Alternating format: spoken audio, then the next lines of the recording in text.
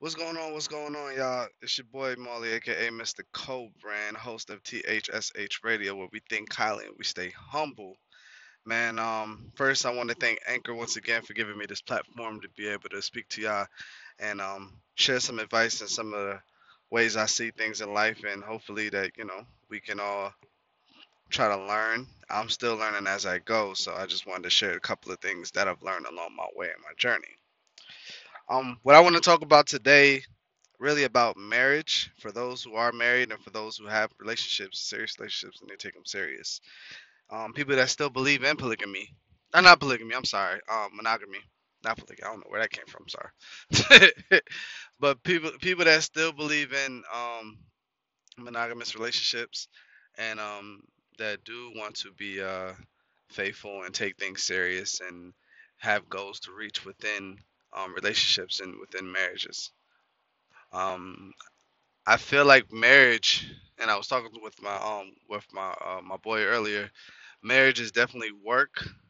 It's not something that you can just get and just gonna come easy, and it's just gonna be like, you know, oh well, I'm married. That's all I need to do. No, it's something that takes patience, something that takes negotiating, something that takes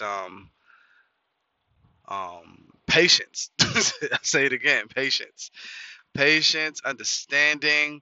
And what a lot of people do, and I realize we have to, as a group, everyone, whether you're male or female, we have to listen to understand and not listen to respond. A lot of times we can have arguments and we can even, not speak while the other person is speaking. But if we're being quiet and we're just waiting for them to be finished so we can say what we have to say, and then they're doing the same thing to us, we're not getting anywhere. So I think the best advice I can give today, to listen to understand and not just listen to respond. If you're doing something to your partner and you feel like it's a toxic behavior, and you try to let them know, like, hey, look, this is what you're doing, and it's really bothering me to the point where I can't even focus and I can't function. And if you love me enough, I'm not saying for you to stop at drop of a dime, but please take my feelings into consideration, you know. And if there's something that I'm doing that's hurting you, please let me know.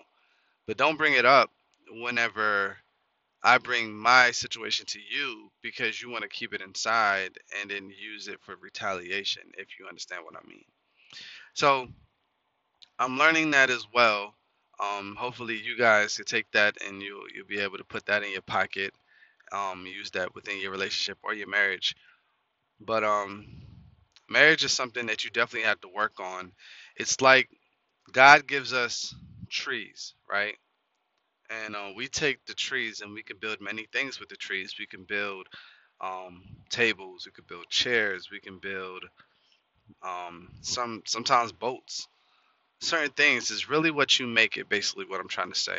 Marriage is what you make it. You have to take your time with it and understand that it's not going to be made. It's not going to be perfect overnight. It's not going to be perfect. Probably in a year. It's things that you have to work on.